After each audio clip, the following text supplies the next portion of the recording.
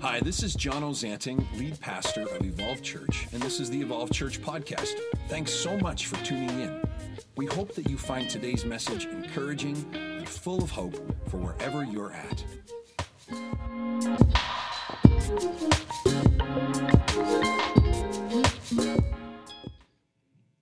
We will receive the Lord's blessing. We will have a right relationship with God, our Savior. May we seek Him and worship in His presence. One of our readings from today. Did you know that only love can make that possible? Only love makes that possible. I love that you're here. I love that you're watching from home. And I don't know the condition of your heart today. I don't know the condition of your surrender to Jesus. You might be kicking the tires and trying to figure out, what does it mean for me to be all in my walk with Christ? You might be here today just out of a place of desperation, that you've been trying lots of things to find some hope. And maybe you find it in the church. But this is what I know to be true. Love made a way. Love broke through. Love's continuing to break through in a way that God says you can have a right relationship with me, your Savior. Only love. And we read from Isaiah, all right then, the Lord Himself will give you the sign. Look, the virgin will conceive a child, she'll give birth to a son, and call him Emmanuel, God with skin on. This relentless proof that God isn't far off, far removed, out there somewhere in the cosmos, watching from afar. His heart is always with us and for us in a way that is present, in a way that is uniquely personal and up close. Emmanuel. But only love makes that possible. And so as we head into the kind of final week of Advent and cross the finish line towards Christmas and everything that you've got planned, I know even this week we were chatting with friends and with family members just about all of the stuff on the calendar and how that's already producing anxiety, how that's already producing stress, how that's already producing worry. I can't help but wonder, as we gather around Scripture today, what does love require of us this week, now more than ever? What does love require of us? Our text for this message is John 3:16, 16 to 19. Maybe you've heard these verses before. If you haven't, where have you been? No, that sounded judgmental. I'm sorry, I apologize. But John 3:16 might be one of the most quoted Bible verses ever. But verses 16, 17, 18, and 19. For this is how God loved the world. He gave His one and only Son, so that everyone who believes in Him will not perish, but have eternal life. God sent His Son into the world not to judge the world, but to save the world through Him. There is no judgment against anyone who believes in Him. Deep breath. If you grew up believing that religion was constantly trying to judge you, I'm sorry that you were lied to. Because there is no judgment for anyone who believes in Him. But anyone who does not believe in Him has already been judged for not believing in God's one and only Son. And the judgment is based on this fact: God's light came into the world, but people loved the darkness more than the light, for their actions were evil. Today's big question this Christmas: what does love consider and what does love require? Everyone is invited into the hope of Christmas. Everyone. Everyone is invited to receive the gift of Emmanuel, God with us. Everyone. Everyone is invited to be changed by the love of Christ. Everyone. What's it going to take? As His people, as His sons and daughters, what's it going to cost us? What's required? Everyone who believes is invited in. Psalm 40 puts it this way: I've preached you to the whole congregation. I've kept nothing back, God. You know that. I didn't keep the news of your ways a secret. I didn't keep it to myself. I told it all how dependable you are, how thorough. I didn't hold back pieces of love and truth. For myself alone, I told it all. Let the congregation know the whole story. I was reading that this week thinking, man, wouldn't that be a great rally cry for the Church of Jesus as we end this year and start another? I've told it all. I've held nothing back. I didn't hold back pieces of love unless they hurt me. I didn't hold back pieces of love unless we strongly disagreed on COVID politics. I didn't hold back pieces of love unless I didn't feel truly understood. I didn't hold back pieces of love unless they behaved poorly or unless they overlooked me. Family's hard. To quote the great theologian Kevin McAllister, anybody seen the classic film Home Alone? Show of hands in the chats for me. Come on, give me a thumbs up. I think, has anybody not seen Home Alone? Sam Brosny. Did anybody just lie to their pastor?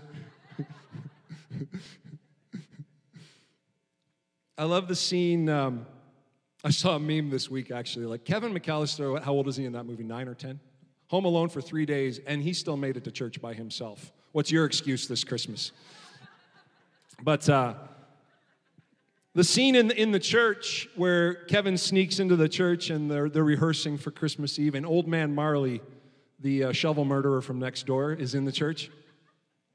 And they have a moment together, and Kevin says, I'm kind of upset about it because I really like my family, even though sometimes I say I don't. Sometimes I even think I don't. And Marley says, how you feel about your family is a complicated thing.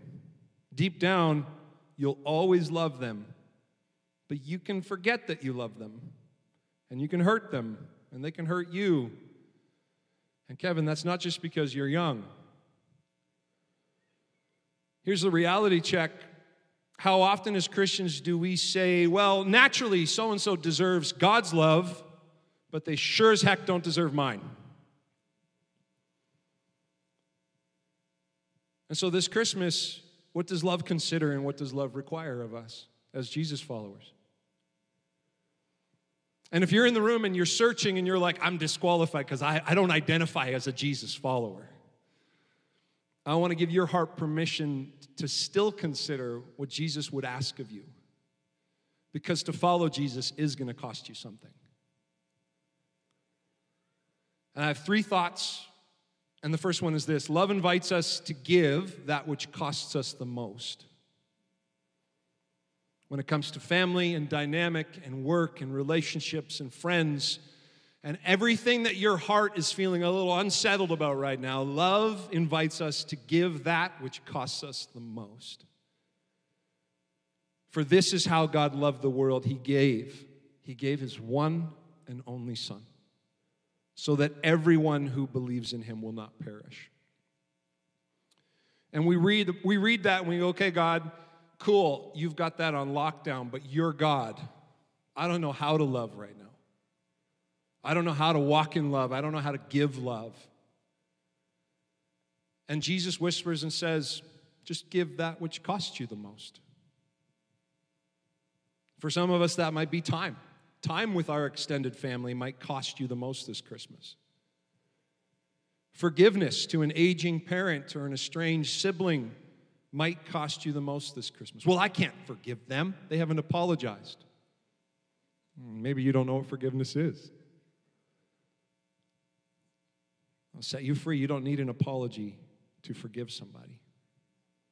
Maybe that's what love will require. It might cost you something. It might cost you the right to be right. It might cost you laying down a bit of pride or ego to walk in love and extend forgiveness. Financial generosity towards the mission of Jesus' church might cost you the most this Christmas. In a season of pressure to spend on unimportant things. What does love require? Ceasing your work and playing with your kids might cost you the most this Christmas. You can do it. I love John chapter 1. So the Word became human and made his home among us. He was full of unfailing love and faithfulness. And we've seen his glory, the glory of the Father's one and only Son.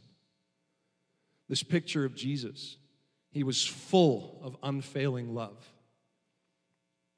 And I can feel him just like poking my heart today saying, that's what I want for you. That's what I want for my church. Full of unfailing love. So what will it cost you to stay full of unfailing love this Christmas? Number 2, love asks us to champion the salvation of our God, not his judgment and wrath. The reputation of Jesus' church for a long, long time has been that we love to champion the judgment and the wrath of our King. But we see in Scripture that the invitation to follow Jesus is one to champion his salvation. God sent his Son into the world not to judge the world, but to save the world through him. I love the Message translation of this text. Eugene Peterson writes, God didn't go to all the trouble of sending his Son merely to point an accusing finger, telling the world how bad it was. He came to help, to put the world right again. And that's on us this Christmas. That's on us as we carry the mission and the message and the hope of Jesus with us up close and personal to those that it costs us the most. We also get to champion the salvation of our God. Because Christmas has a way of pulling on threads, tearing at wounds. Threads of years gone by, threads of accusation, threads of hurt, threads of judgmental family members. And often, if we're not careful, we can kind of quietly have this resolve that's like, I'll show them. They're going to get what's coming to them. I'm going to stick it to them this Christmas. Oh, I wonder how they're feeling because I left them out of that invite. She deserves what's coming to her. And I get it. It's because of what's going on in our hearts. It's because of what we're feeling in real time. It's because of some kind of wound or lie or fear we've believed along the way that we think this is what people deserve. But Jesus says, actually, they deserve my salvation. Not judgment, not wrath. Perhaps love invites us to draw a line in the sand this Christmas and say, I'm done with dwelling on how bad it was. Jesus came to help, to put the world right again. And maybe Jesus in me wants to help and help put something right again. We are in the ministry of reconciliation. That's what Jesus models for us, and that's what he invites us into. And the faith-filled, healthy people in the room always move first. The faith-filled, Jesus-surrendered, healthy people in the room always take a step in first. And if you think of any relationship that's where there's been time and distance and pain that's built a gap in between, you know that someone's got to move first. You know. And Jesus says, let me show you how. Let me show you how. We're invited into his mission, to champion his mission, to champion his love, to champion his salvation, to help set things right.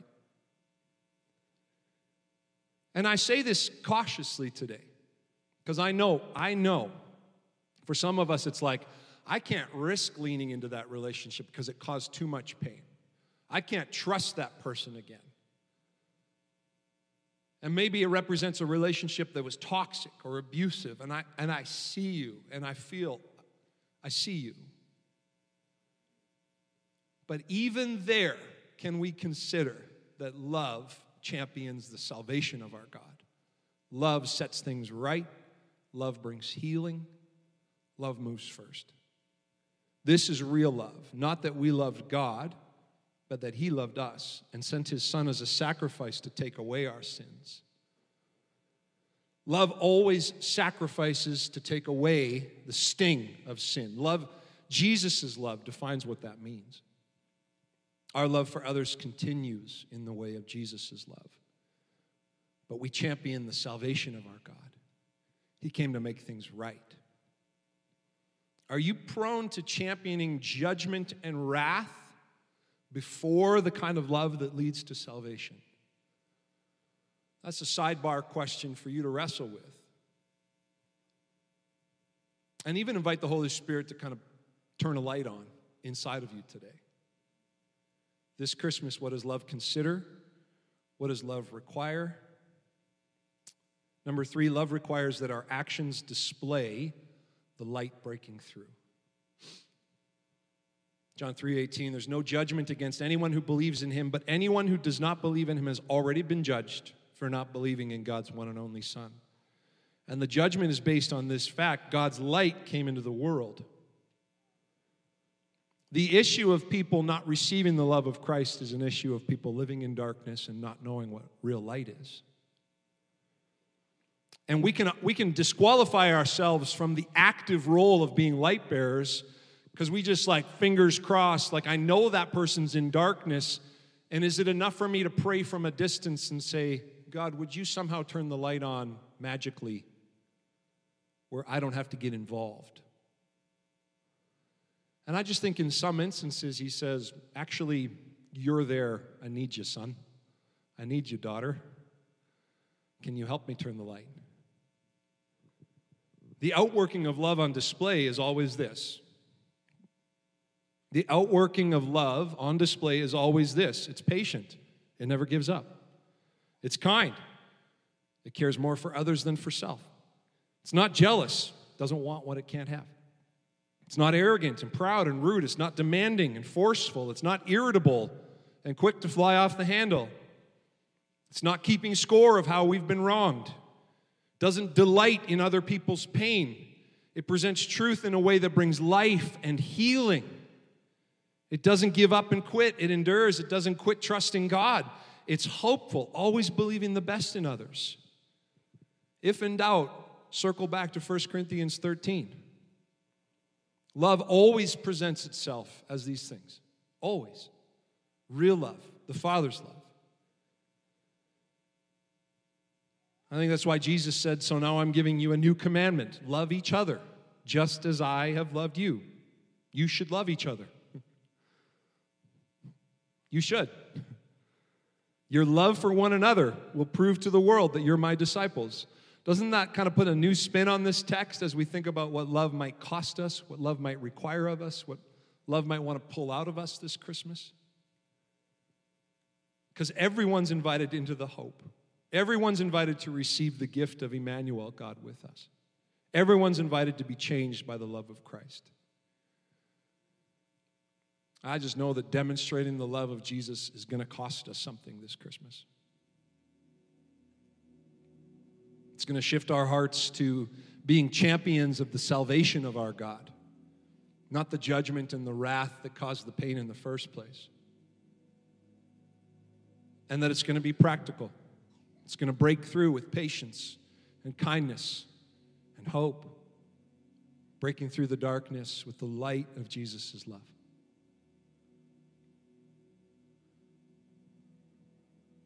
That's our prayer. As we close today, I want to just invite you to just take a moment in the presence of God. Take a moment to ask the Holy Spirit to speak clearly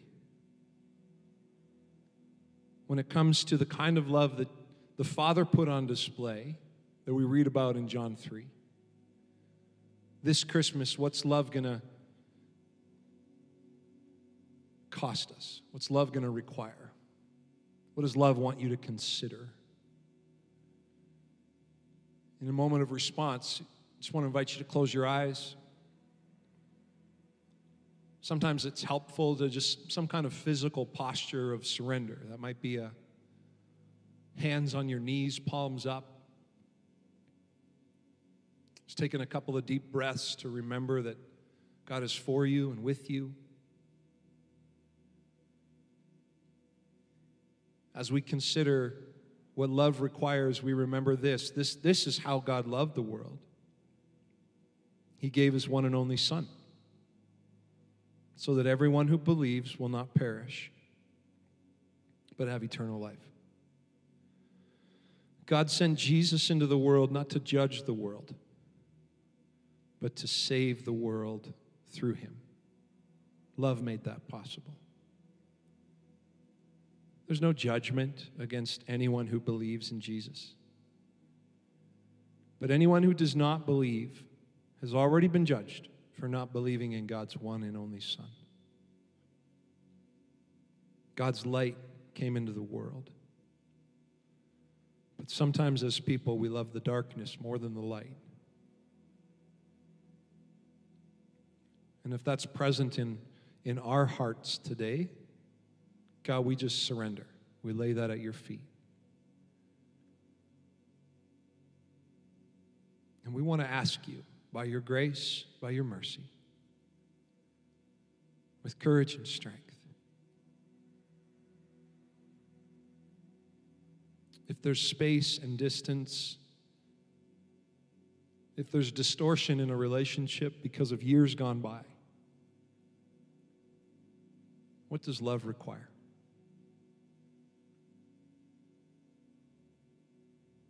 If there's pain and hurt because of things that were said and done, how do we leave the past behind us? What does love require? If there's frustration and despair, what does love require?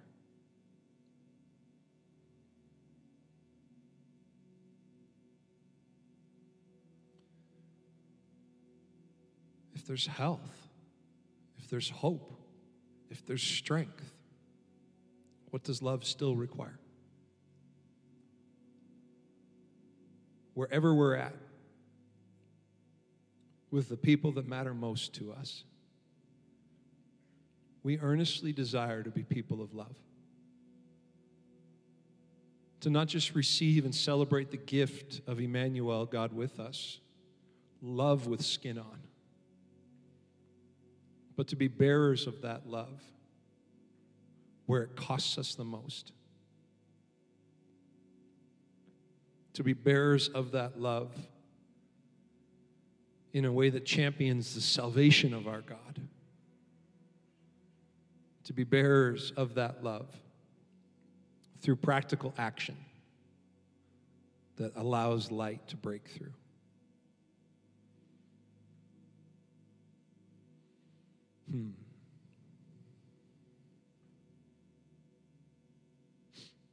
What's the Father speaking to your heart today? Don't rush this moment, church.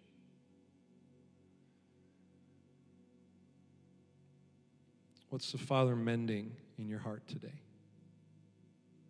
What's God healing up in you today?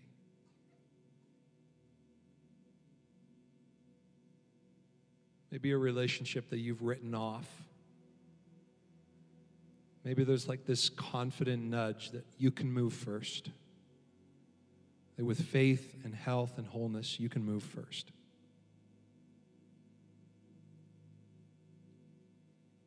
Because I know that the gift of Emmanuel, God with us, is for everyone. And so we want to carry your life and your love into relationships where it matters most this Christmas, Father. Give us courage. Give us strength. Give us your heart.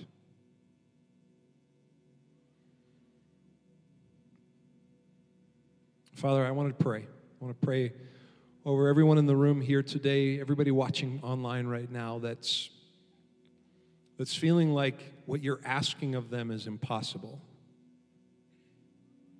There are some in this room that, as we've opened Scripture together today, it's clear to you that one space that God wants to bring healing. But maybe it feels impossible. Maybe because of fear of rejection, fear of things that have happened in the past, a very real hurt that took place that's causing you to just be hesitant. I want to just declare the love of Jesus to break through and drive out that fear in the name of Jesus Christ.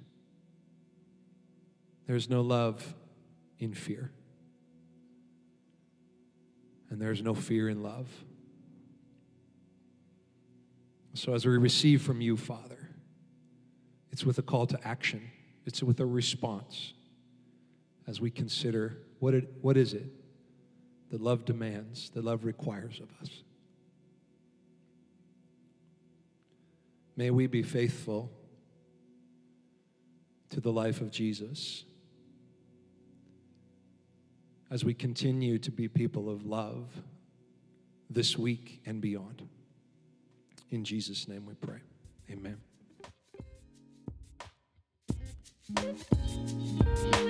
Thank you so much for listening to today's message. If you're ever in the Edmonton area, pop by for a visit. And if you need any more information, visit evolvechurch.com. We hope to see you soon.